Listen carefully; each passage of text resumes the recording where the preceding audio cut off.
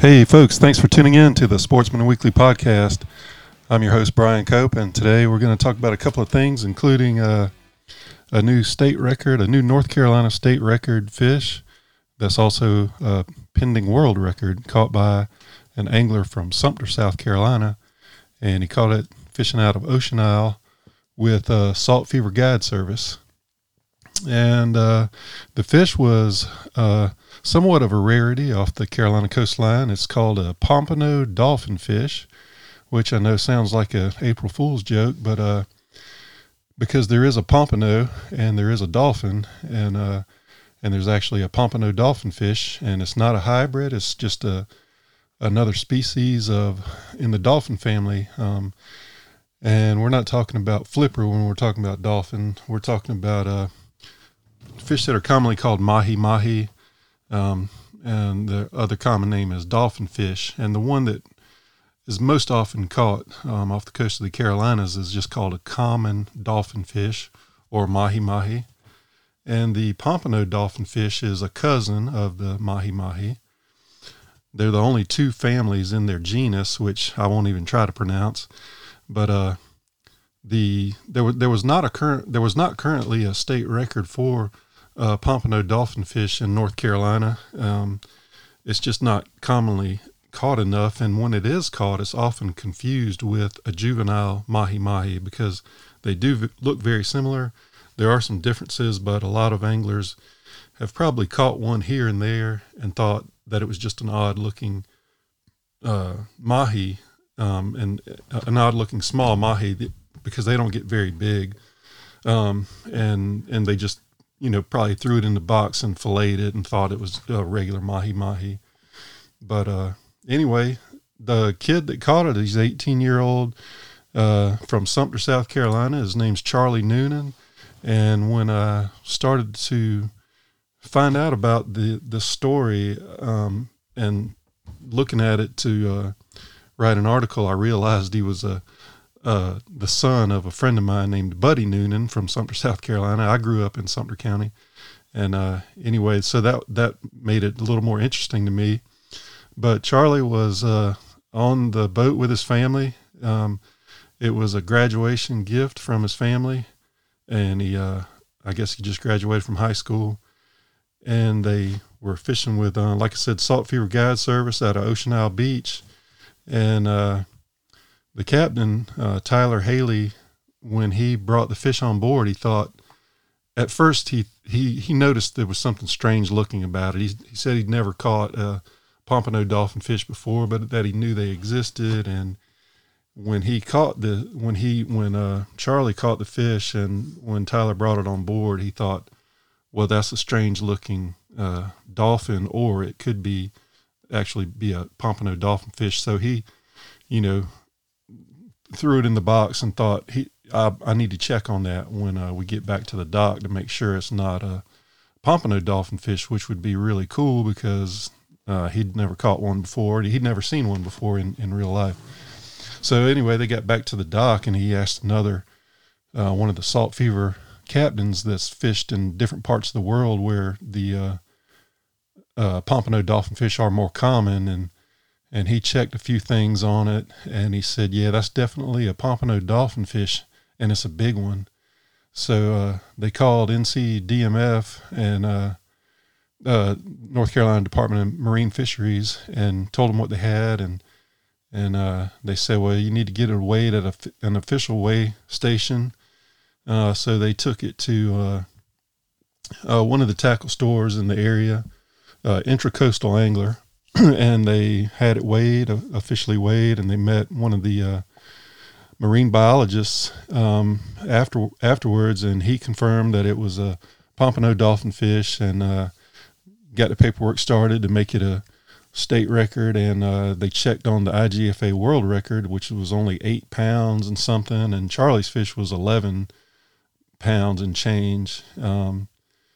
11.34 pounds. So it was about 3 pounds heavier than the current world record. And when you catch a fish that's not in the state record book, the way to get it in the state record book is North Carolina will look at surrounding states, what their state records are, and they'll look at the world record. And if it's close to either one of those or both of those, then they'll add it to the state record list. And in this case, I don't think there was a state record for Virginia or South Carolina. So they looked at the world record, which was smaller than the one this guy caught. So North Carolina said, yeah, we're definitely going to add this to our list.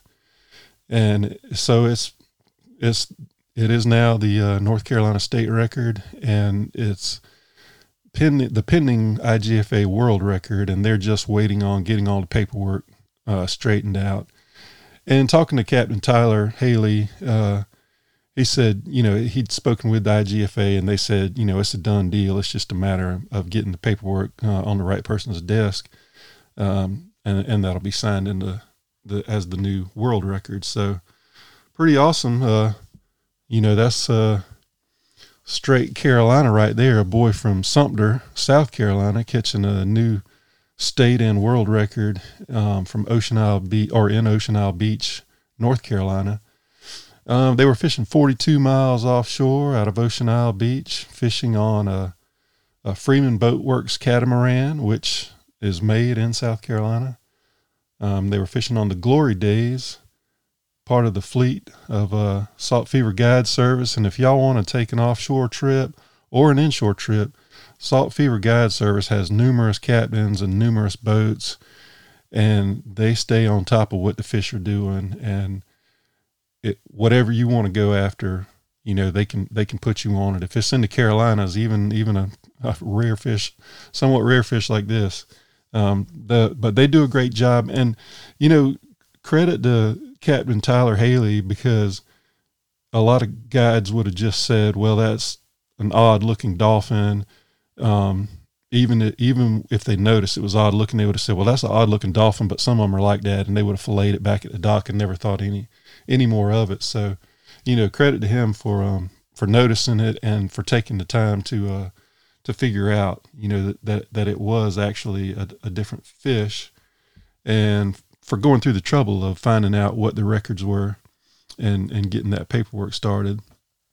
So they caught the fish in the shadows of a refugee raft, and Captain Tyler sent me a picture of it, and I'd actually gotten this photograph several times in the past or in the previous month from anglers starting in Murrells Inlet and on up the coast.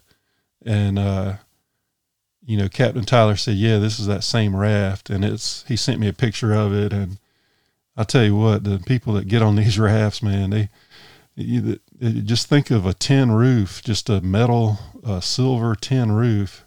And that's what these boats are made of. They make a frame out of 2x4s, and then they just nail that tin roof material to it. And I guess they must glue it real heavily, because that boat's been out there for more than a month off the coast of the Carolinas, and it still looks high and dry. It's the inside of it still looks high and dry. And anyway, Captain Tyler said, anytime you see something floating on the surface and you're offshore, fish are always going to be under that. Fish are attracted to that, because the open ocean is kind of like the desert, and that there's no trees in the desert, and in the open ocean is kind of like that. There's not a whole lot for them to find any shade, for the fish to find any shade or anything like that. And when you put a little bit of shade out there, I've been fishing offshore where just a 8-foot sheet of plywood is floating out there, and the captains will do everything they can to troll a lure past it, and dolphin, the mahi will come out and hit it, and all kinds of other fish will get under it. But anyway, Captain Tyler said that this particular raft, they saw a big mahi that had a tag on it, and they really wanted that one to bite, but it wouldn't bite. And they saw this fish, and they saw a cobia, and they ended up trying to catch fish on it and didn't have any luck. I think they did catch the cobia, which was short, too short to keep, and they couldn't get the dolphin or the pompano dolphin fish to bite, and so they left and they went bottom fishing, and they caught a bunch of snappers and triggerfish, and dozens, and they loaded the boat up with them and had a really good day, and they were headed back in, and Captain Tyler said, knowing that this was a graduation gift to Charlie, he wanted to really make it extra special, and he said, if we find that raft again, we'll probably get one of those fish to bite. And so they went back out looking for the raft. It's real easy to find, according to Captain Tyler, with the radar, because of the old style materials that the boat's made of. It shows up really well. And he said if you're within 15 or 16 miles of it, you can locate it really easily on your electronics. So that's what they did, and they went back, and the tagged bull dolphin and this fish were still hanging around in the shade of the raft, and Charlie pitched a ballyhoo in there, and this was the fish that jumped on it. And Captain Tyler said while he was netting the fish, he realized there was something odd about it, because at the time he was still thinking it was a regular mahi. But anyway, so that, if you want to, there's actually believe it or not, there's actually a lot more to this story than I've told, and it's just a really interesting story, and you can find it on carolinasportsman.com. That's the article that I wrote for it. And as a side note, when I posted that article, and then I ran the little promo on Facebook, on the Carolina Sportsman Facebook page for it, and I had so many people message me, email me, put it on our Facebook page, that I was an idiot because, there's no such thing as a pompano dolphin. There's a pompano, and then there's a dolphin, and why did I call it both? And so anyway, fortunately I had some defenders on our Facebook page saying, dude, read the article and you'll know, that there is a separate species called that.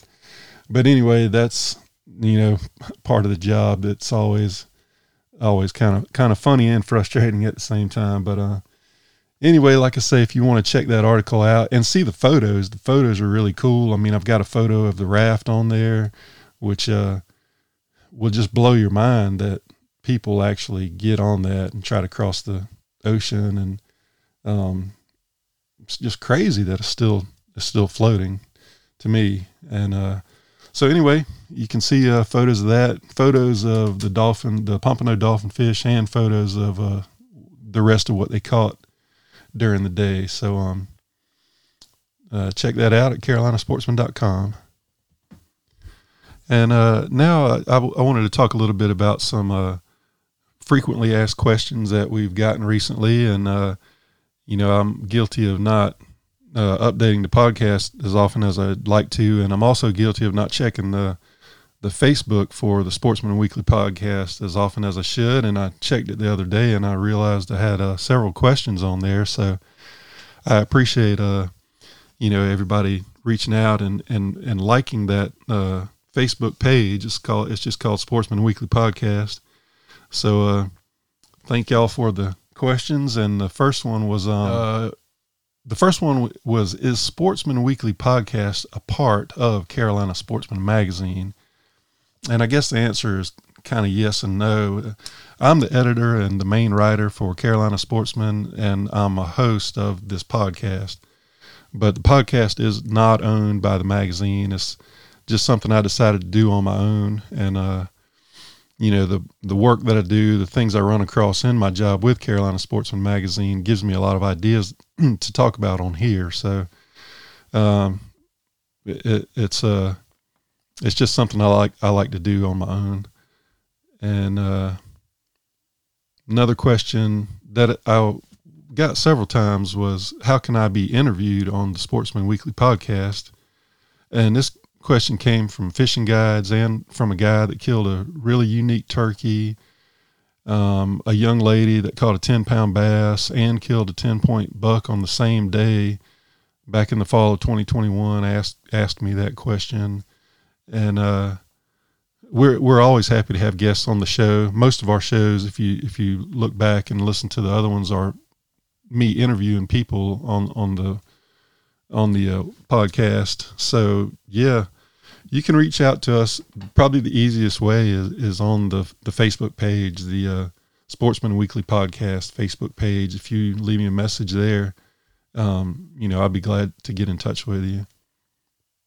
And another question is, where is the Sportsman Weekly Podcast located? And the answer right now is in Sumter County, South Carolina. But I travel throughout both Carolinas and write about the outdoor happenings in both states. So feel free to share any tidbits with me that you'd like to hear us talk about here. Because, just part of my job with Carolina Sportsman is traveling throughout both states, hunting and fishing, going to wildlife meetings and stuff like that. So I'm always happy to interview anyone else from the Carolinas or that has an interest in the Carolinas or an interesting story about the Carolinas. And one of the more recent trips I went on was to Yadkinville, North Carolina, for a North Carolina Wildlife Resources Commission meeting on chronic wasting disease and how that's going to impact the deer hunting season this fall in North Carolina. And Yadkinville is where there's been one deer in the Carolinas that's tested positive for CWD, or chronic wasting disease, and that deer was harvested in Yadkinville, North Carolina. So that's why they had the meeting there. And I'll tell you what, that was probably the most well-run meeting I've ever been to. I thought it was going to be kind of hectic with people yelling and screaming from the public was welcome to come, and it was a packed house. But they ran the meeting really well. They said right off the bat there's not going to be any yelling out questions or comments, and they passed these index cards around and said, you got a question or comment, write it down. They had a panel of people and panel of experts in front of the room facing the audience, and when they got the index cards with the questions, they would determine who would be best to answer that question. So it was truly a well-run meeting and very informative and even interesting. If you don't know about CWD, chronic wasting disease, it's a 100% fatal disease that affects cervids, which include white-tailed deer. Also includes elk and a couple of other animals. So it's a really devastating disease. If a deer catches it, it will absolutely die. There's no cure for it. And not only is there no cure for it, there's no way to detect CWD in a live deer.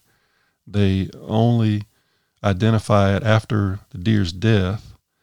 And the way they found out this deer had CWD is the NCWRC has a program with taxidermists and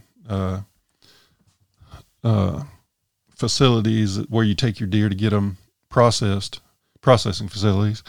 And, those taxidermists and processing facilities could voluntarily send in samples of deer that people have brought them to be processed or to be have taxidermy done to them. And this particular deer was apparently a really nice buck. He took it to the taxidermist. Taxidermist was in the volunteer program with the NCWRC.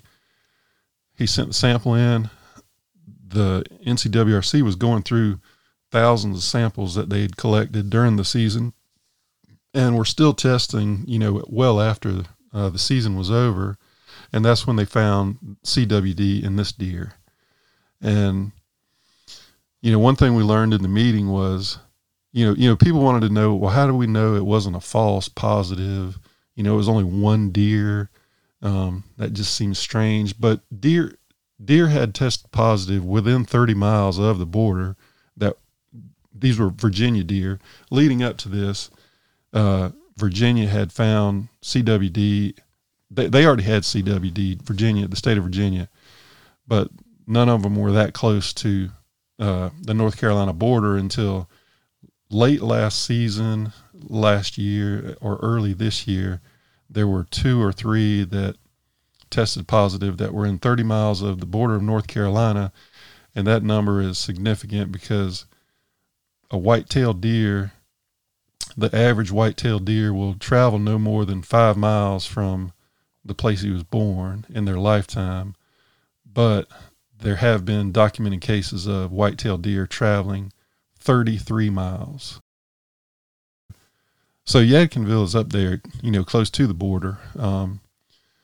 So if we were going to find a CWD positive deer, that's the area that it would have made sense for one to come from. But anyway, back to one of the questions was, for the panel was, how do we know it wasn't a false positive? So when they got this sample from the taxidermist, it tested positive. They contacted the taxidermist. They said, we would like to talk to the hunter. So the taxidermist got them in touch with the hunter. The NCWRC went out, spoke to the hunter. The hunter told him all about the deer. He said, the deer looked completely normal. I would have never thought it had any kind of disease. And NCWRC said, do you happen to have any meat from it left? Because we'd like to test it. And he still had meat in the freezer. He, gave them samples. They tested it, and the samples tested positive for CWD. So the NCWRC said they were 100% sure that it was the right deer, and it was definitely CWD positive. So, and like I was saying earlier, there's no way to know. A lot of people see deer. There's several diseases that affect white-tailed deer, and one is known as blue tongue disease, and I think the actual name is hemorrhagic disease. And a number of deer catch that disease, and they live through it. And when they get through it, they have an immunity to that disease. But CWD is unfortunately not that way. But a lot of people will see deer that act funny, look sick, and those are the ones more often than not that have blue tongue disease or hemorrhagic disease. Most CWD infected deer never show signs because the disease kills them before they get old enough to show the signs, which are, and CWD deer, if they are showing signs, it's a variety of things that show that you could just be real, extremely skinny, drooling like crazy, walking around confused, eyes watering. But those symptoms are also symptoms of blue tongue disease and other diseases. So, and those other diseases, those symptoms come out while the deer is infected with those diseases, and then the majority of them live through that and have that immunity to them. But CWD, unfortunately, is just not that way. And CWD, according to the wildlife biologists, if a deer comes into contact with a CWD infected deer, it doesn't matter how healthy that deer is. If he catches CWD, he's gonna die. He's not gonna get over it. He could be the healthiest deer in the herd. It's gonna kill him. And I think North Carolina was something like 29th state to detect CWD in their deer population, and some states have had it for decades, and some states just called for wholesale slaughter of white-tailed deer in the counties that they had it. And that was one thing that a lot of people were wondering, is North Carolina going to do that? And North Carolina said, no, we're not going to do that, because it was devastating in those states, and it did not contain the disease. So, but what North Carolina is going to do is, they've got two zones, the infected zone and the outer zone that's within 30 miles of where that deer was killed. They're calling for mandatory testing for hunters during certain dates of the upcoming season. And there's some other stuff that hunters are going to be asked to do or required to do. And outside of those areas, if you want to get your deer tested, there's going to be plenty of sites, to drop off. And you don't have to drop your whole deer off. You just have to drop off certain parts of the deer. And, the NCWRC is going to make sure that you don't have to, jump through a bunch of hoops to get your deer tested. They're going to have sites where you can drop off, just freezers where you can drop off samples and stuff like that. So,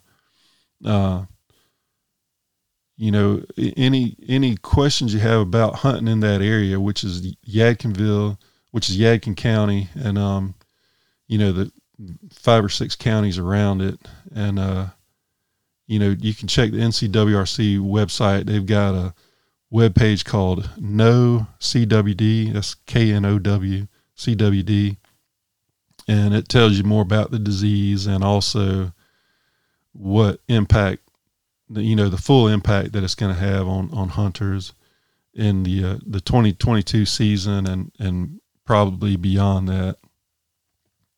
So South Carolina is still CWD free, and Georgia is CWD free, and Florida also.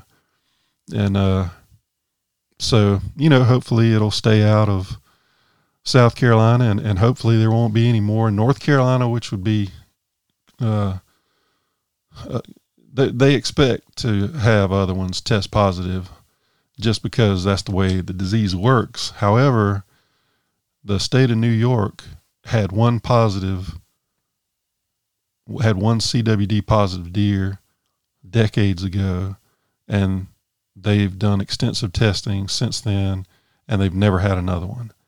So according to the deer biologists with NCWRC, that situation was vastly different than this one, and he didn't really elaborate on that, but I'm sure he had a reason for saying that. But they at the meeting they said they fully expect that there will be some more test positive, in the coming years, even though they hope that's not the case. They're prepared for it. So anyway, like I say, you can find out more information at the NCWRC's website, which is ncwildlife.com. So you can check that out. And even for hunters in South Carolina, if you want to get your deer tested, there's ways to do that. And you can go to the SCDNR website, the South Carolina Department of Natural Resource site, and they'll tell you, how you can go about getting your deer tested. And they obviously request or suggest, I should say, that when you have, especially if you live in the area of Yadkin County or those surrounding counties, when you kill a deer, you take the sample in for testing, or you drop the sample off for testing. They suggest that you don't eat that deer until you get the results back telling you whether it was CWD positive or not.